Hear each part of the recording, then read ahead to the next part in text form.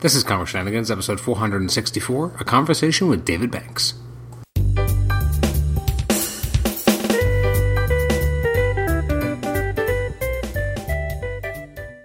Welcome to the Comic Shenanigans podcast. This is episode 464. It's our conversation with David Banks. Now, I have to admit that I didn't know who David was previous to the Marvel Masterworks forum shouting out suggestions of people I should definitely have on the show at some point.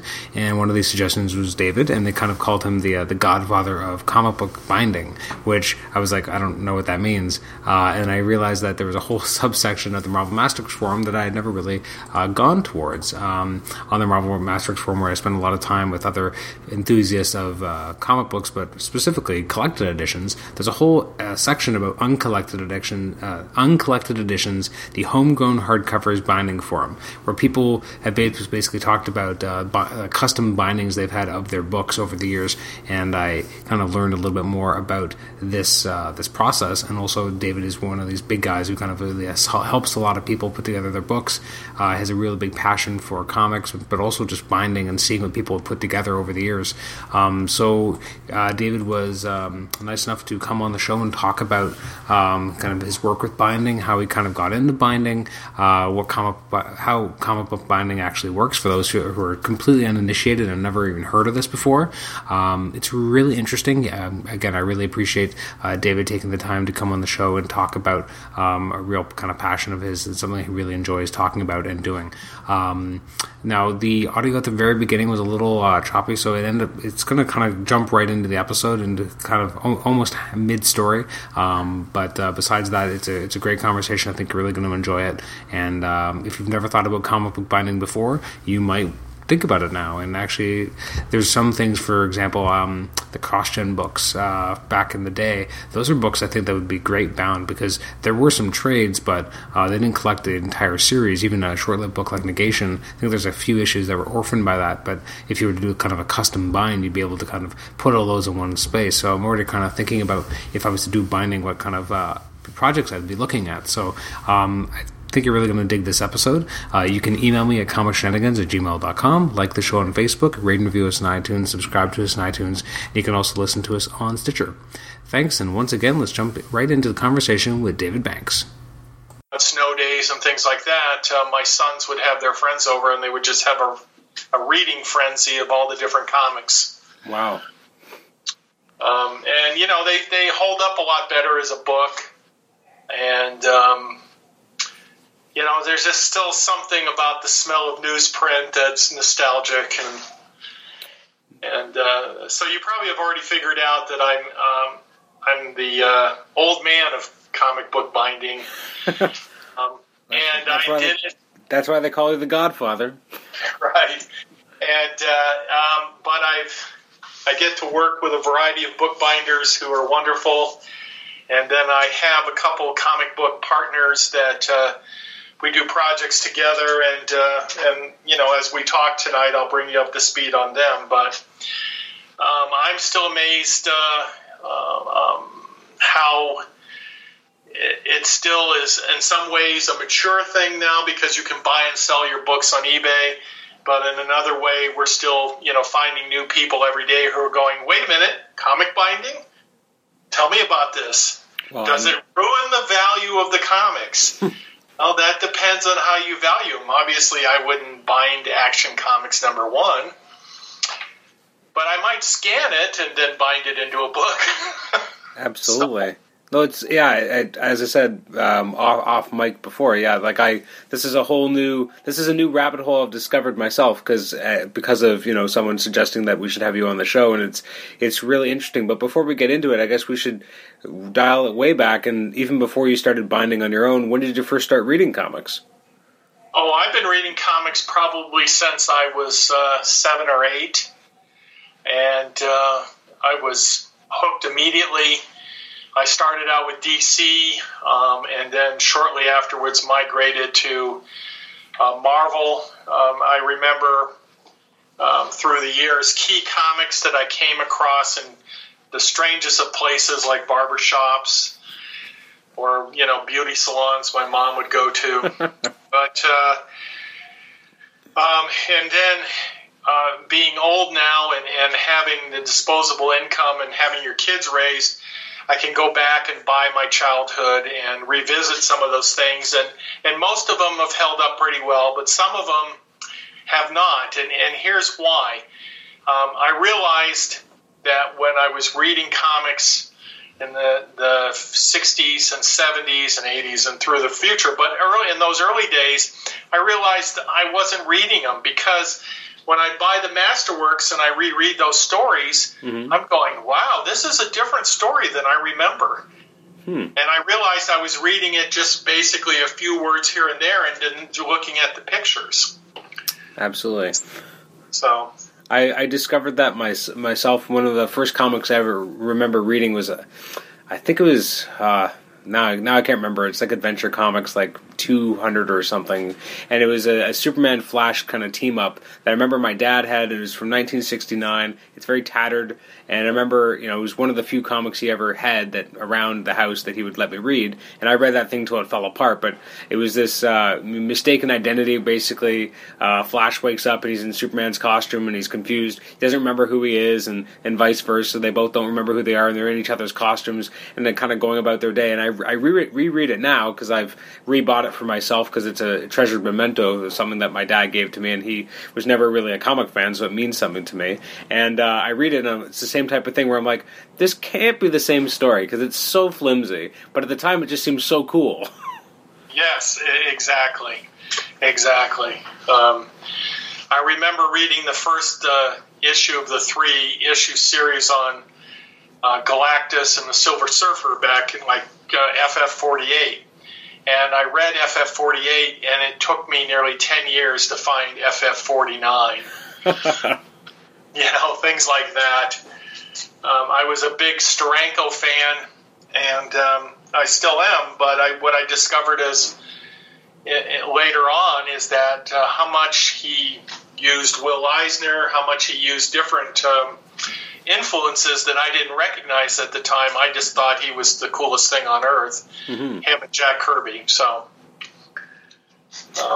now so you've kept reading throughout the years. What is it that kind of kept you engaged and kept you interested in? Because a lot of people do fall away from the hobby. Was there ever a period where you kind of gravitated away for a while and then came back like a boomerang, or were you always kind of in it? I've always been in it, and what's kept me in it is that comics have evolved. I don't read a lot of tights and capes. I couldn't tell you what Flashpoint was about or the New 52, except for this to tell you that we bind those on a regular basis. But, I'll read things like Thief of Thieves and Fatale and Edison Rex and different things, and I find myself experimenting with a lot of comics because I have a tablet, and Comixology always has sales, and so instead of paying $20 for a trade paperback, they'll have things on sale for $4 or $5, and I said, well, for $4 or $5, that's like renting a movie. I might as well try something out. And I hate to tell my local comic book store, but so far I've bought nearly 1,500 comics on my tablet. And they're mostly discounted trade paperbacks. So, I got to read all of Hickman's arc that led up to the destruction of the Marvel Universe and the Ultimate Marvel Universe. And I got to read a lot of different things that I probably wouldn't have bought in the store. But then on the other hand, I've read a couple things. I'll read the first issue, and then I make it a point to go into the store. So, for example, the latest thing I'm reading is Warren Ellis's and Phil Hester. They have a thing called Shipwreck. Yeah. And Warren Ellis is either, most times he's on it for me. Sometimes he's so far in left field I can't read it. But for some reason, Shipwreck has caught my interest, and then he works with a different artist, and he's doing a thing called Trees, and then he's doing another thing called Injection. So I'm not really reading superheroes anymore, even though I have a fondness for them. And, for example, I'm still a big Daredevil fan. One of the comic book customers through the years has sent in Daredevil literally from issue 1 back in the 60s, and he keeps sending in a new volume every couple of years. Oh, wow. Up to present. And so I've gotten to read not only the things I read as a childhood when we're done binding his books, but also all the things by Mark Waid with art by Chris Sammy and things like that. And I'm a big art fan and I would say a story fan second. But boy, I'll tell you what, that to me is still very enjoyable superheroes. Mark Waid's run on Daredevil. Do you think part of it for that particular book was the sense of levity, that a lot of superhero books try to be so serious these days and don't kind of have that sense of whimsy and fun? And he was able to tell serious stories, but also have kind of a whimsy to it. And Samney's artwork was able to kind of thread that line between, again, seriousness and also kind of a throwback nature. Yeah, I think so. I mean, he has a vast history of the industry and what has gone before. I mean, the writer that's come after him, Charles Soule, is an excellent writer. I love his Letter 44 and 27. He's got a series called 27. Mm-hmm. And Charles Soule still tells a great story, too. But you're right. Mark Waid has that. He straddled between whimsy and seriousness and made it really seem real. In my mind, made superheroes seem real. So, I think you have to, as you're helping people with their comic books, you have to be a fan of comics also. Otherwise, you don't have the sensitivity to some things, or you don't realize when some things are out of place. I'm always surprised when a stack of comics come in and they're out of order, or they've put something in the wrong place, and I'm always happy to send an email to them and say, is this what you really wanted, or should you do this instead? Because it's disappointing. I mean, people put these things together to read in a certain order and things like that, and there's nothing worse for a comic book collector if it's not perfect. Absolutely. It has to be perfect or they're not happy. I want to ask a question. Go out. This is a bit of a tangent, but you mentioned Shipwreck before, so I've been picking that up, but I haven't actually had a chance to sit down and read it yet. It's a good read? Yes, it is, and it's. I wouldn't say it was typical Warren Ellis, but it's the thing that he tells a great story, and Phil Hester's a great artist, and he tells a great story, but he throws in all these embellishments that you have to be very careful as you're reading it, or you'll miss them the first time through. And it's just it just seems so satisfying. I mean, I tell you what, he just did an arc for Dynamite on James Bond, and I thought his first 6 issues that he wrote for a James Bond series would have made a fantastic movie. Oh yeah. Yeah, but there again, 5 years from now, my taste may change. I mean, I'm really getting into a lot of different things that Charles Soule is doing. Mm-hmm. And I was stunned to know I met him at a convention one time, and I was stunned to realize that he was actually doing superheroes and things like that, because I knew him from Letter 44. And, very interesting man. I say young man, but all you guys are young men to me. So it's funny how you mentioned how taste changed, because I find recently I feel like I'm started going in a weirder, not a weirder direction, but almost like I feel like a lot of people, they start off sometimes with the funny animal comics, and then they progress to superheroes, and then eventually evolve like your tastes have. And I found that I've started I kind of missed that that funny animal stage, so I've started picking up, now that I think it's IDW is doing all the Walt Disney books, that I'm starting to pick up those ostensibly for my son, because he was 3.5, and I'm like, oh, he'll need comics to read that are bright and colorful and with these familiar Disney characters. But I found myself really enjoying them myself, and it's kind of funny that I kind of bystepped that step years ago, and now I'm kind of going back to it. Yeah, I'd have to agree with you, and I'm a grandparent now, and I've got a 7-year-old and a 5-year-old, and I was lucky enough to see Paul Jenkins at a convention within the last year or so, and he signed a book for my oldest grandson, Fictioneer, I think it is, where it's all these different nursery rhymes or nursery stories or fairy tales, but all these things are crime scenes. So why did Humpty Dumpty fall off the wall and things like that? And oh wow, I haven't heard of that. Yeah, I can send you a link to it, but it's really cool. When my grandson's over, he brings that book with him, and he's reading it at breakfast, and he'll read it at lunch if we'll let him read it at lunch, at the table. And I remember reading comics at the table when I was growing up, and I just think that's a cool tradition. But, Paul Jenkins, who's done some great superhero work, has really came up with this great all-ages book that I thought was hilarious. I mean, some of the jokes went over my grandson's head, but it entertained him too. And, if you think about it, these kids are growing up with all these different distractions between phones and cable, with all the multitude of choices that they can watch and things like that. Mm-hmm. And to get somebody to actually sit and read, a good comic is awesome to carry on the tradition. So absolutely, it's something special. Once in a while, I got my nephew to, I think it was like a Marvel Digest version of a Power Pack Wolverine miniseries or something, but he was like, oh, Wolverine's in this, so he sat down and he just read through the entire thing. Makes me laugh about it, though, is my 3.5-year-old, whenever he sees that book, he just assumes that it's his cousin's book. And I'm like, no, this is Daddy's book, you can read it. He's like, no, I can't, it's his book. Just because he saw him read it one day. Mm-hmm. So So you mentioned that you've been binding since, you said, 78, 79? That's correct, since 1979. So what led up to that decision? What led you to do that? Because, I mean, that's pretty early to start kind of doing this type of stuff. Well, actually not. No?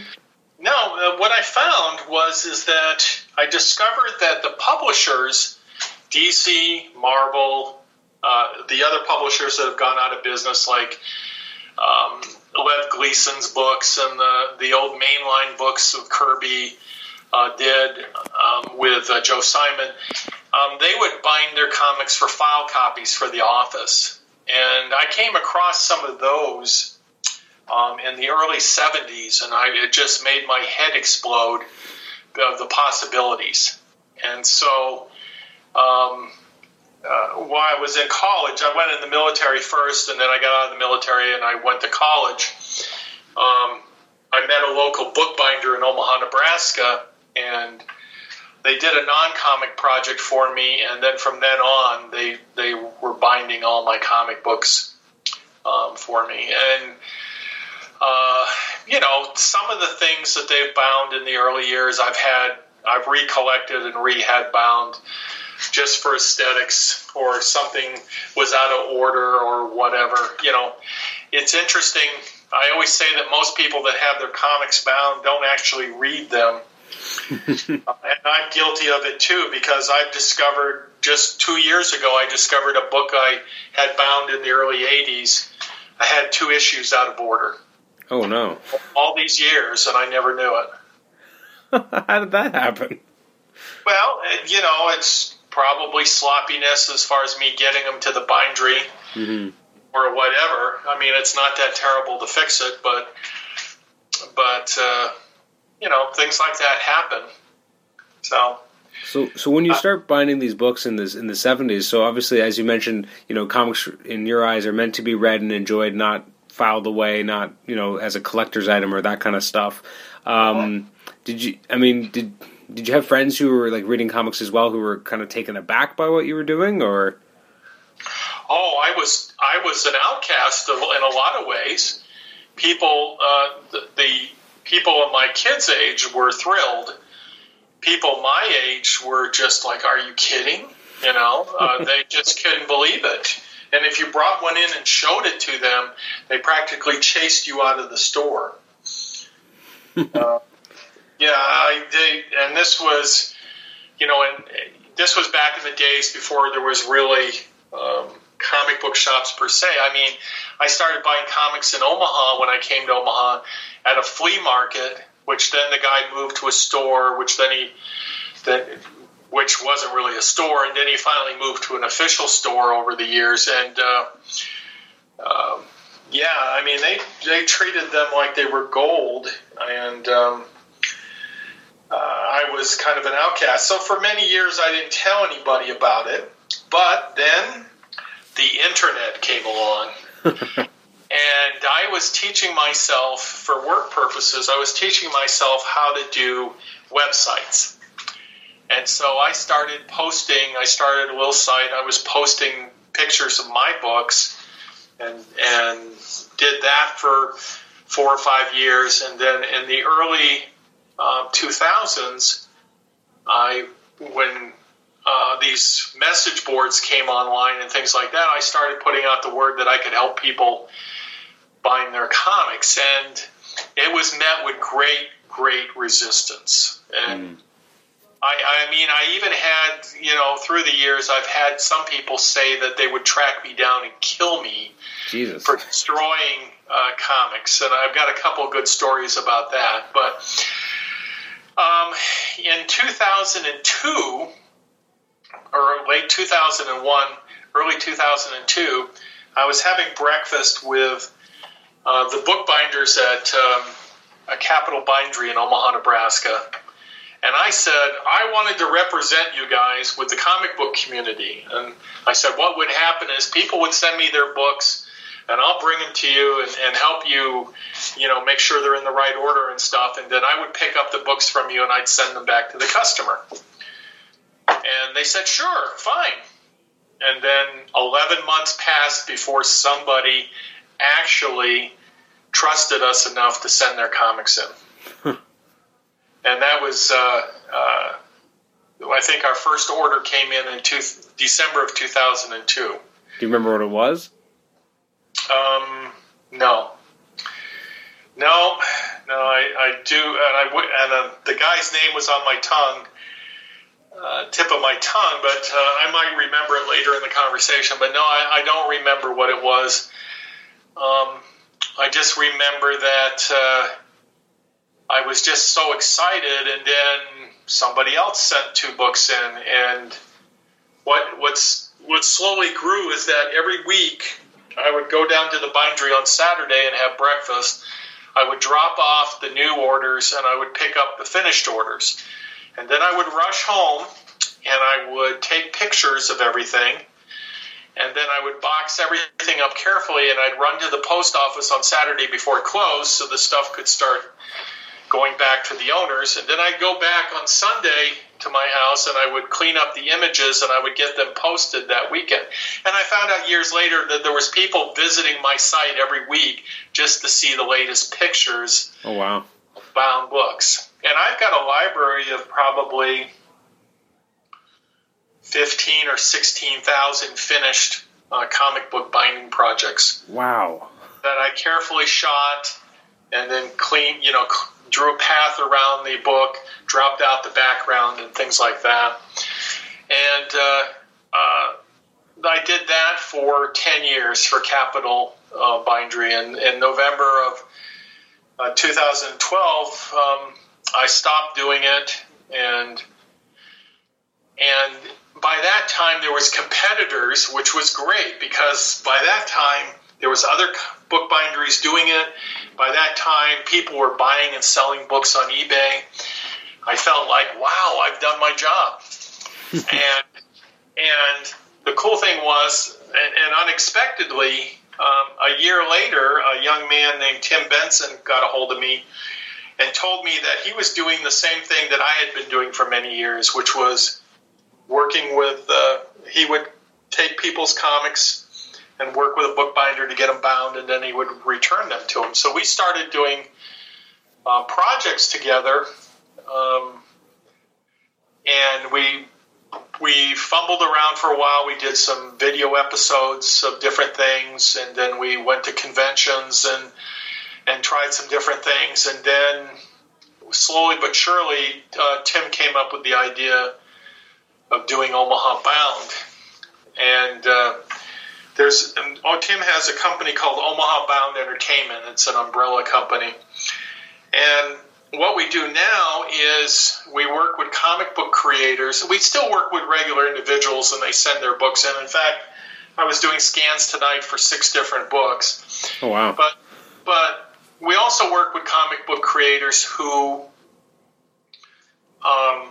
will want multiple sets of their books bound up so that they can resell them to their fans, with sketches and things like that. And so we're currently working on a project with Matt Kent, who did Mind Management. Mm-hmm. We're working on a project with Phil Hester where we've collected all the Wretch stories that he did over a 20-year period. Oh, wow. And we put them all into an omnibus. I got the privilege of working on. He trusted us with his original art, and I got the privilege of scanning all his art and assembling the omnibus. I'm working on an artist edition right now for Phil, also of the Wretch. And then we're in the early stages we have some proposals with Stan Sakai to bind multiple sets of us. He has done Usagi Yojimbo over the years. Mm-hmm. There was a period of time where Mirage, the same guys who did Turtles, Mirage was publishing it, so 16 issues were in color. And so he still has sets of those in color. They've since been reprinted in black and white, but he has these color sets, and so we've prepared a proposal book to show him how he can turn those sets into unique editions also. So in addition to doing the onesies and twosies, we're now working on doing things that the comic book creators themselves can then turn around and share with their fans.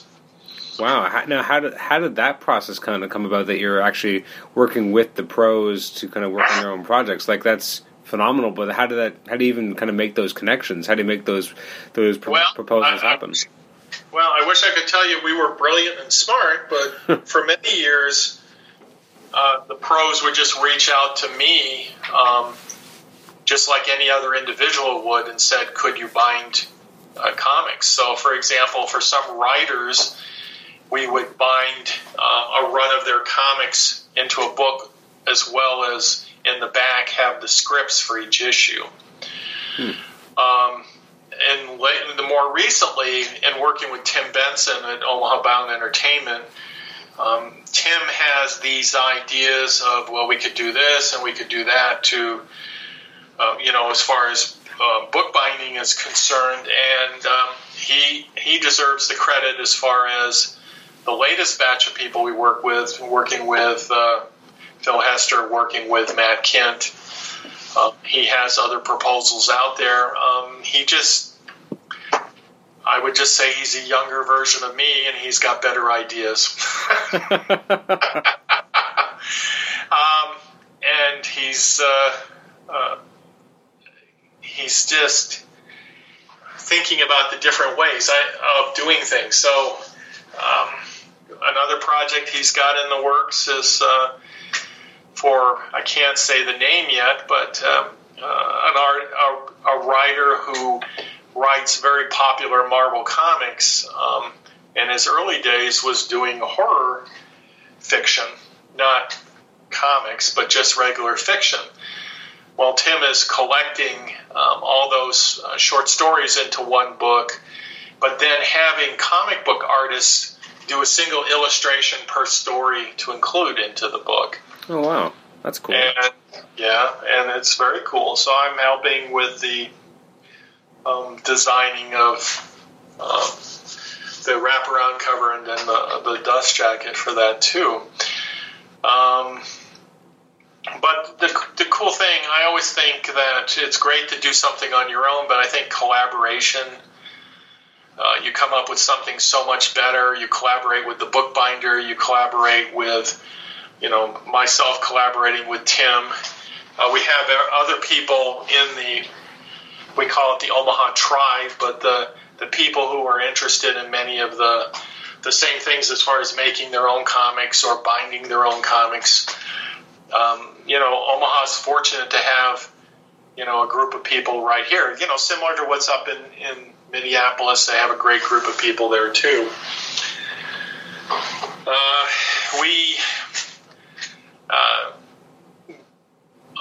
Tim's idea, and he persuaded Stan Sakai to come to Omaha, as well as other people to come in for a 3-day event. On Friday night last September, we had a gallery exhibit, and then Saturday we had an all-day symposium with 6 different sessions, and then on Sunday we had a meet and greet with the public. And I was fortunate enough to videotape the whole thing, and I've been slowly editing those segments down to something more watchable. But the whole thought of that is not just like a comic book convention. It was more like an educational short course all in one day. And essentially, if you came to that from start to finish, you would learn every step of the way how to do comics. And then the great Stan Sakai wrapped it up with a keynote speech, and he was drawing on the fly as far as on big pieces of paper while he was talking. It was riveting. It was fascinating. I've watched that video over and over again because he's just fluid as far as talking at the same time he's drawing and explaining in detail. And so part of what Omaha Bound is doing too is giving back to the community, and then eventually we will have, for lack of a better word, a co-op. But the whole purpose of the co-op will be to help people get their stuff out into the real world, their intellectual property out. So if somebody just wants to make a comic, we can help you do that. If they want to do a trade paperback or an artist edition, we supply the skill level to do that, and we do that, as a co-op, not as a for-profit organization. Mm-hmm. So the next big project for Omaha Bound Entertainment is coming in this August. Every year for the last several years, Phil Hester has done he's called it the 96 Kirby's, the 97 Kirby's, the 98 Kirby's, the 99 Kirby's. Well, this year is Jack Kirby's 100th birthday, and Omaha Bound is going to help Phil Hester pull out the stops as far as doing the 100 Kirby's. And what that is that Phil and 2 or 3 inkers help him draw this year 100 different Jack Kirby characters, and they're sold with all the benefits going to the Hero Initiative. Nice. And so we have some big goals as far as getting a large chunk of money over to the Hero Initiative to take care of the things that they take care of, such as aging creators and so on and so forth. I mean, every time I hear one of it just breaks my heart when you hear the people that you grew up reading and stuff like that, one by one, are falling by the wayside or having tough times. Mm-hmm. And so it's nice to see organizations like that give back. And also some of the proceeds will go to help the organization that Jack Kirby's granddaughter has started in order to do good things within the comic book community. Mm-hmm. I know you get this question all the time. I'm sure, which is what are the weirdest collections that you've had bound, etc. But I'm going to go a slightly different tack then, which is what's the most common collection you think that you've seen over the years that people want collected into or bound? Well, I can tell you, most people send in their first collection is Alpha Flight 1 through 28. John Byrne, over and over and over again, and we know all the idiosyncrasies because those comics were not well manufactured, and so.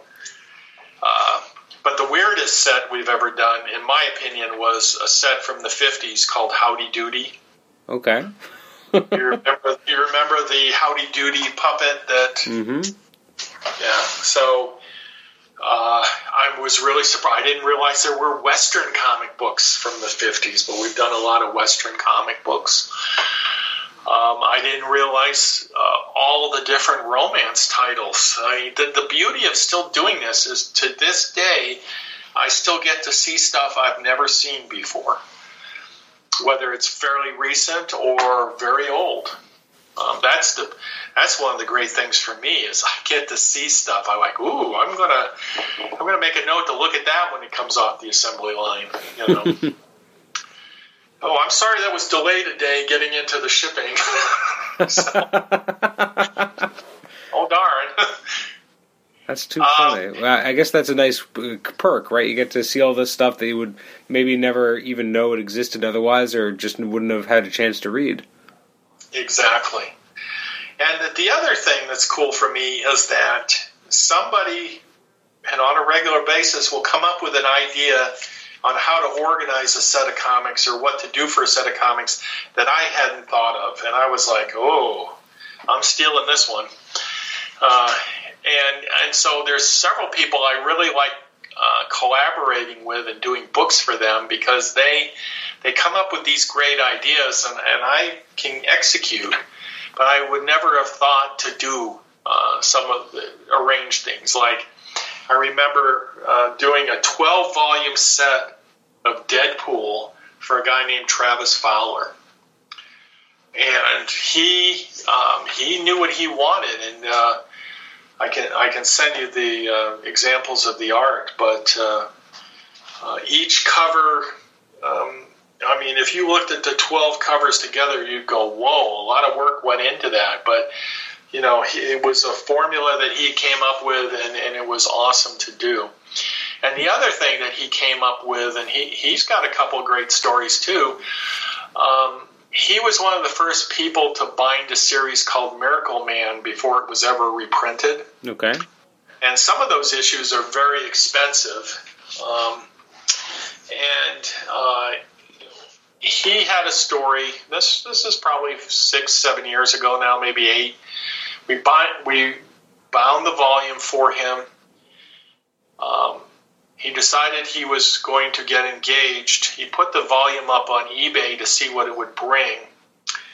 And 2 people got into a bidding war, and the thing went for just over $2,000. Holy crap. And the buyer was a guy named Brian K. Vaughan. That sounds familiar. Yeah, so I guess Brian decided he was going to have that book no matter what. Wow, first of all, that's amazing for the guy selling it. Right. But just unbelievable. But I guess they're that hard to find altogether like that. So that's amazing. But there's been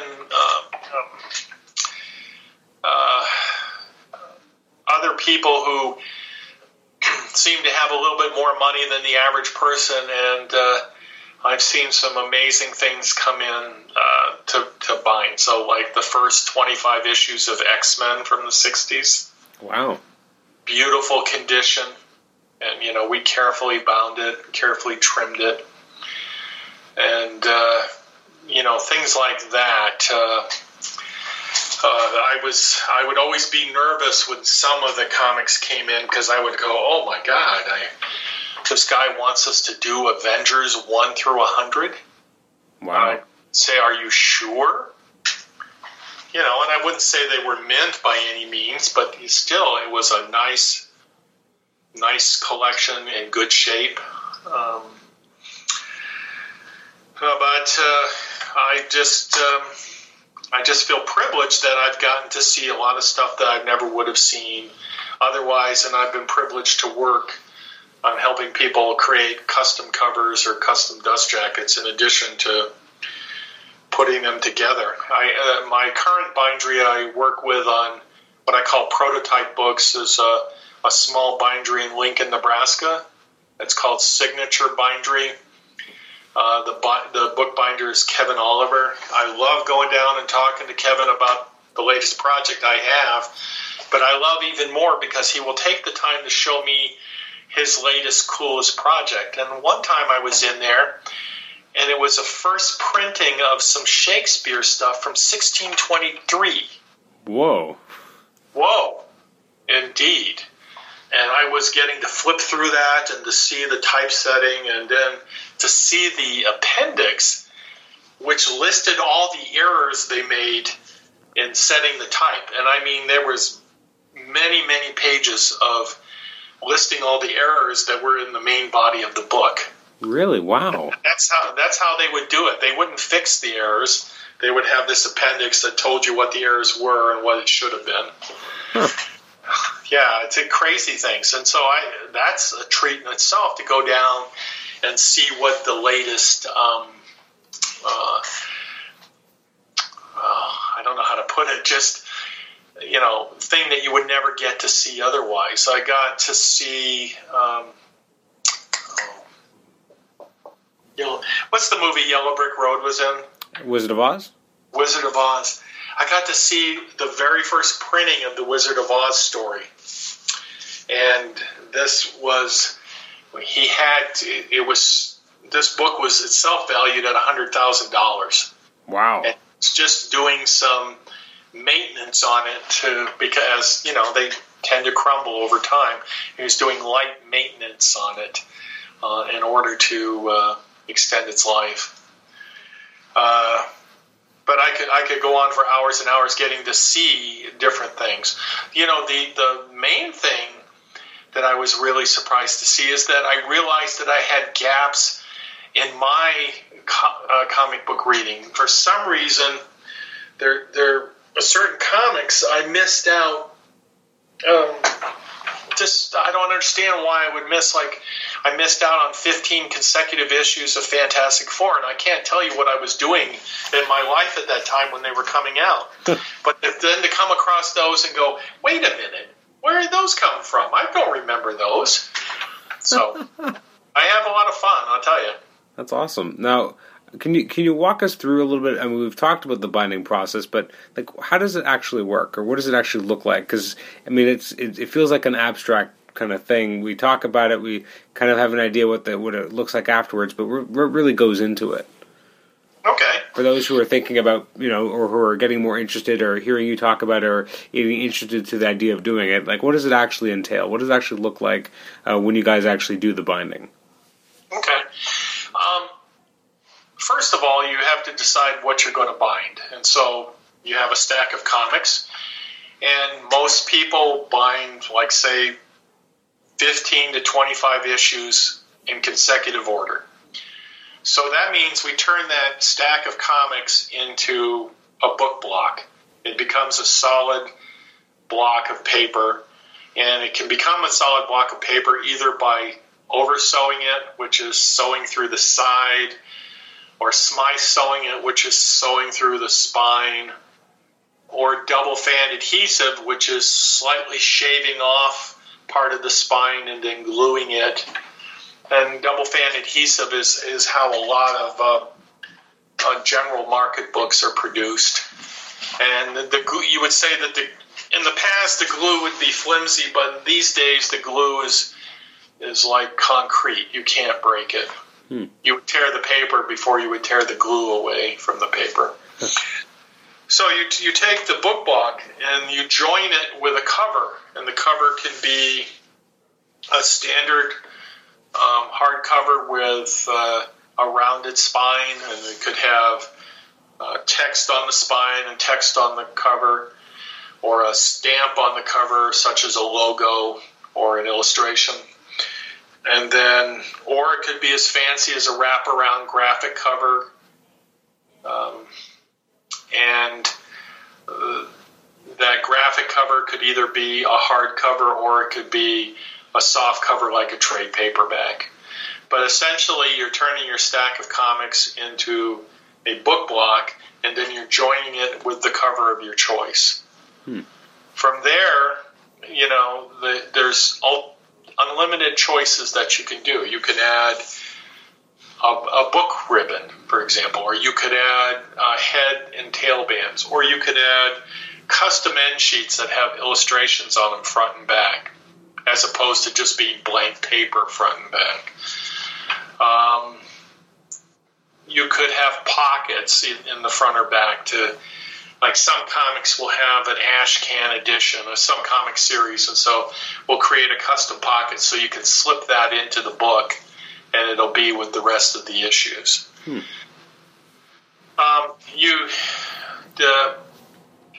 I could talk for hours about the different ways, and that's the beauty of having all those pictures, because I can show you different pictures on how to do it simple or how to do it complex. And I can tell you what series we recommend to do certain ways. For example, if you were a fan of Brian Bendis's Powers series, the oversew method destroys what he's trying to do. But if you do the smythe sew or center sew method, where you're sewing through the spine, you have no gutter loss, and you don't lose any of the art that goes into the gutter, because the artist in that series does a lot of illustrations that go across 2 pages, and he does a lot of text across pages, whether it's for his creator-owned series or even his superhero series that he's done over the years. He has a lot of things going into the gutter. So the advantage of being a comic fan is we can say, wait a minute, you don't want to do that, because this is what will happen. You'll lose something. And as opposed to just sending it to somebody who hasn't read the comics before. And so I feel like if anything I do is I help give advice to prevent dissatisfaction. That's the bottom line. Like I said, I'm not the bookbinder, but I'm a fan like most of the people are fans when they send their books in. And the creators are fans of the things that they do for themselves as well as other people. You'd be surprised at what a comic book creator, how they read everybody else's stuff and how they have collections of everybody else's stuff. And they'll say things like, I collect Generation X, but only this artist, not this other artist, because I want that thing. Yeah, so they're fans themselves. A question, as obviously in the last, I would say 10, 15 years, when collected editions became a bigger thing, how has that impacted how people bind or what they end up binding, now that a lot of stuff does end up getting traded in some way or put into hardcovers and there's more popular omnibuses, etc.? Has that kind of changed what people end up binding, or have you noticed any changes in the trends?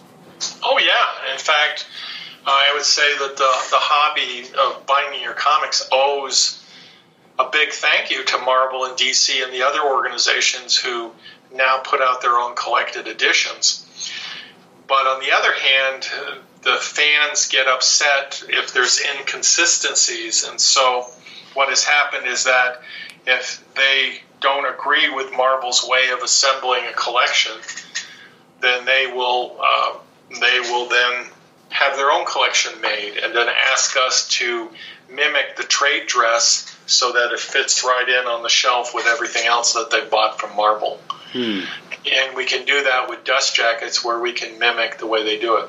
And then the publishers have been inconsistent from time to time over the years, where they haven't used the same logos, or they've changed the font or whatever, and people will ask us to help make it more uniform, either by recreating a book from scratch or by creating a dust jacket, which then they can wrap around. They can either replace the dust jacket that the publisher had, or they can wrap around a book that doesn't necessarily have a dust jacket, but at least on the shelf then will look consistent.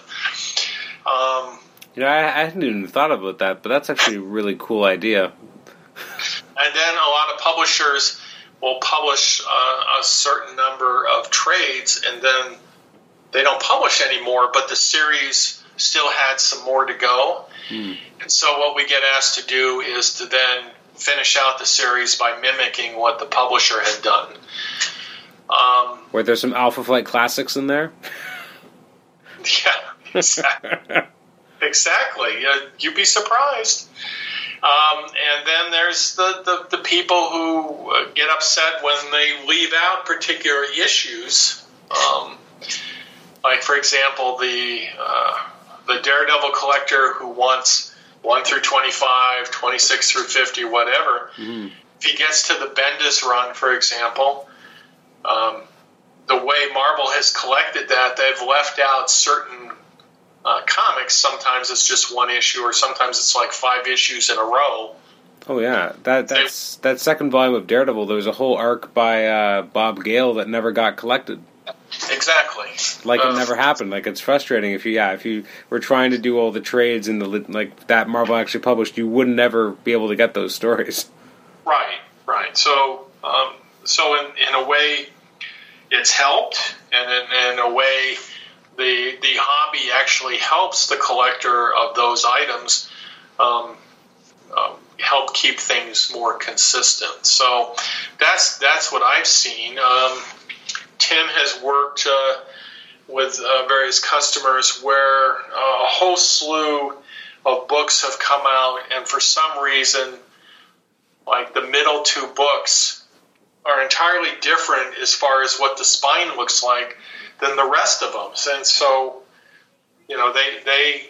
Tim, through his company, offers replacement dust jackets that help uniform that. So for some people don't like the way the Frank Miller things came out, and they wanted a more omnibus looking thing than what came out with the Frank Miller Daredevils. And so that's right.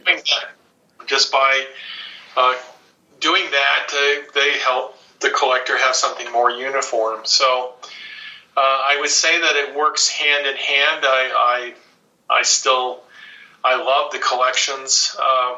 I've tried them all out. I thought I would be a big omnibus fan, but the books are just too heavy. So I'm more of I would rather have like multiple hardcovers like the Masterworks than one big omnibus. But that's just personal taste. True. The omnibuses are, I mean, at least with the lighter paper, like the thinner paper now, they're not quite as heavy and as unwieldy as they used to be, because those original volumes were, like, you couldn't just put it on your leg. Like, that would hurt. Yeah. Well, and you can't stick it in your briefcase and take it on a trip or anything either. No, definitely not. Well, no. And through the years when I was still working, I would take Masterworks with me and always strike up great conversations with people. I never had anybody on a plane or any trip I was on go, "Ooh, what's that?" They were always like curious, and you would tell them, and they were like amazed, and I remember that, and it was always a great conversation starter. Well, there's just something with those Masterworks too. I mean, typically Masterworks are more classic looking material, where people would remember from like when they were younger, or it has the idea of what a comic book is probably matches what's in a Masterworks as opposed to a modern comic. True. It kind of it triggers those senses of, oh yeah, I remember when I used to go to the barber shop and I used to see those comics. Yeah, exactly. Brings you right back there. We've we used to.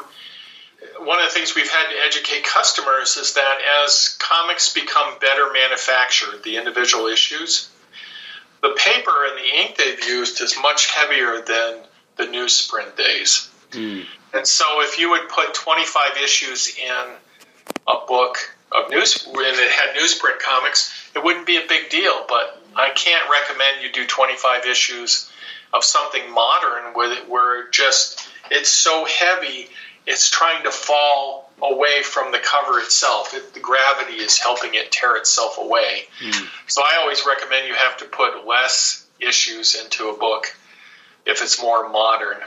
Like, for example, the things I was working on tonight, a 4-volume set of Flashpoint. The number of issues per book run from 15 to 17, and they still feel heavy.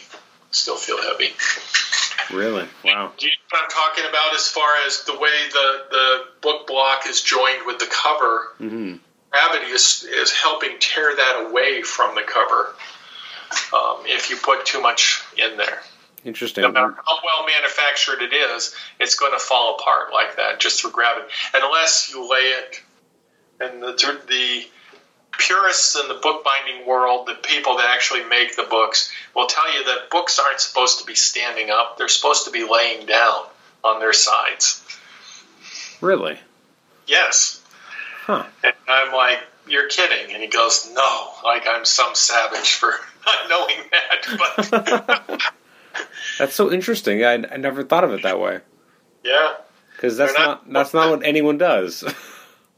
That's not what anyone does in the United States, but overseas, many people will have some standing, but most laying on their sides on their bookshelves. So, wow, well, I learned something new. I never thought of it that way. Now, here's the cool thing that we've gotten to do over the years is that we deal with many people around the world. I've sent books to Hong Kong, Australia, the UK, the Netherlands, lots of stuff to Canada, lots of stuff. And I think that that's awesome too, because I like the idea of all these books going out into the world, and somebody someplace will come across that book. You know, like if you had a collection of them and eventually you got old and your estate went out into the world, people would be like, where did this come from? It's like a time capsule that was rediscovered. That's cool. Now, question. So, when you have them coming from all over the world, do you sometimes get, the UK reprints, like that kind of stuff as well? Like, those are the comics that they had, those are the comics they have, and then and that's stuff I haven't seen before, and that stuff's amazing. How the slight differences of different ways that the original Marvel stories were reprinted. One series that we've bound several times had brand new covers created by American artists for the reprints in the UK. And then it was interesting to see most of those were reprinted in black and white, and how much better the art looked in those than in like the essential lines that were published for a while by Marvel and the showcase lines that were published by DC. Mm-hmm. And, different source material, and there's a local artist here who does a lot of comic recreations. His name is Bruce McCorkindale, and he was telling me that a lot of the essentials, they didn't have good source material, so a lot of the artwork, when they converted it to black and white, was being re-inked by modern artists. Really? And so, wow. Yes. And so, things don't match up with the comics because they were re-inked. I mean, it's still the same story and things like that, but they had to re-ink it in order to give it a little oomph to make it printable, to have a sharp enough black line and things like that. Makes sense when you think about it. Sure. I wouldn't have thought of it, but yeah, no, that makes complete sense. Now, where can people get in touch with you, and how do they, get their books to you? They can get to us two different ways. Right now, there was an organization called Comic Book Binding Pro that has closed their doors because the owner is moving to Japan. And they were working very closely with a book bindery called Haushin Bindery out of Utica, Nebraska. And Haushin Bindery asked if I would step in and help out by filling the role of Comic Book Binding Pro for a while, to make things seamless. So currently people send me books at singleboundstudios.com. There's a Tumblr page there with basic information on the process, pricing, and then how two different addresses to send me the books.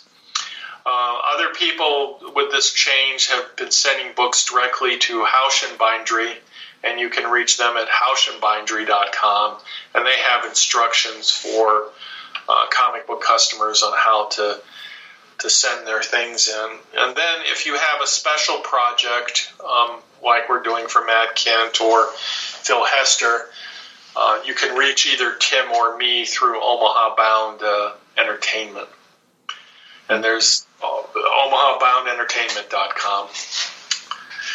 One thing I do love about your the Single Bound Studios website is all the designs and mock-ups that you have there. It's just incredible looking at some of the designs for the covers.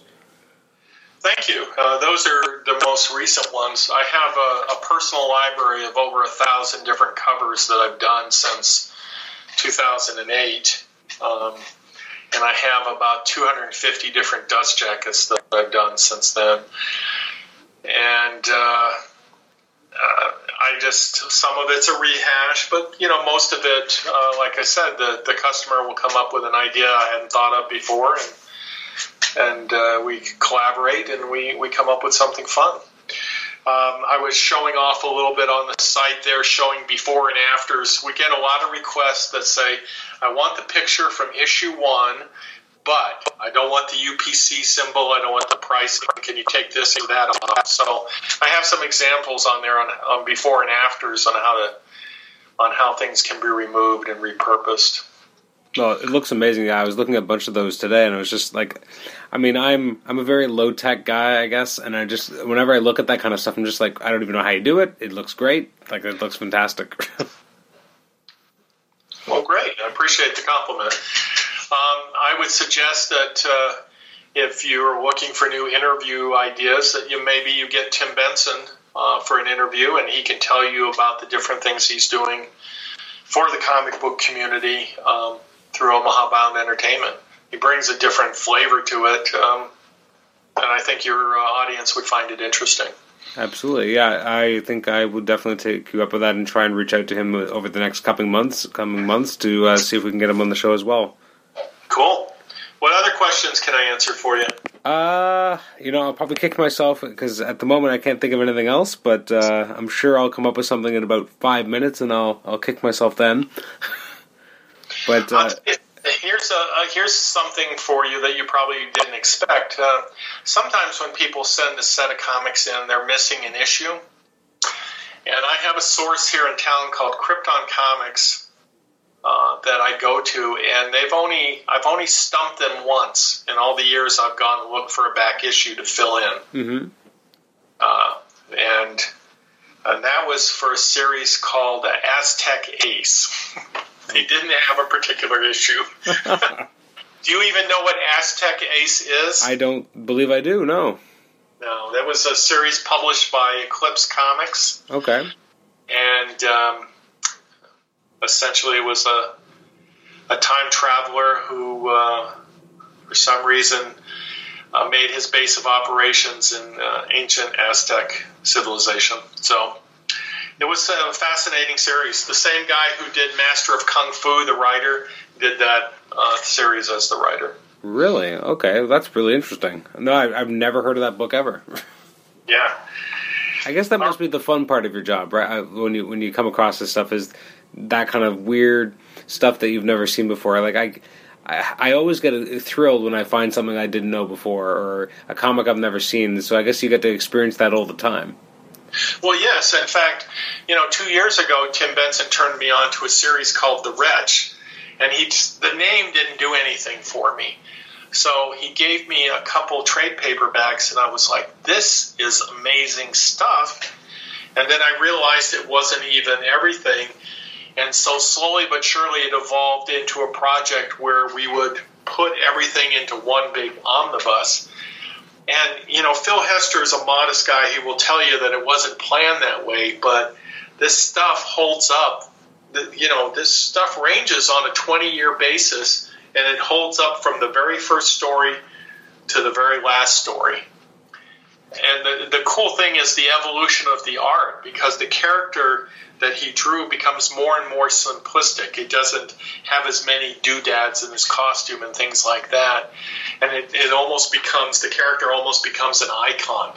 So, yeah, great stuff.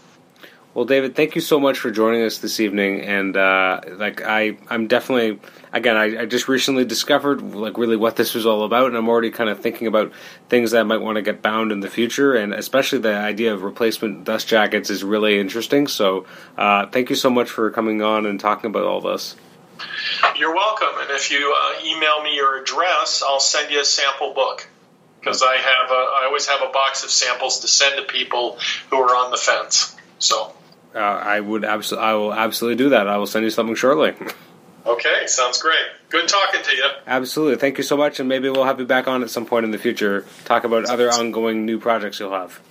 Thank you. I appreciate it. Take care now. Take care.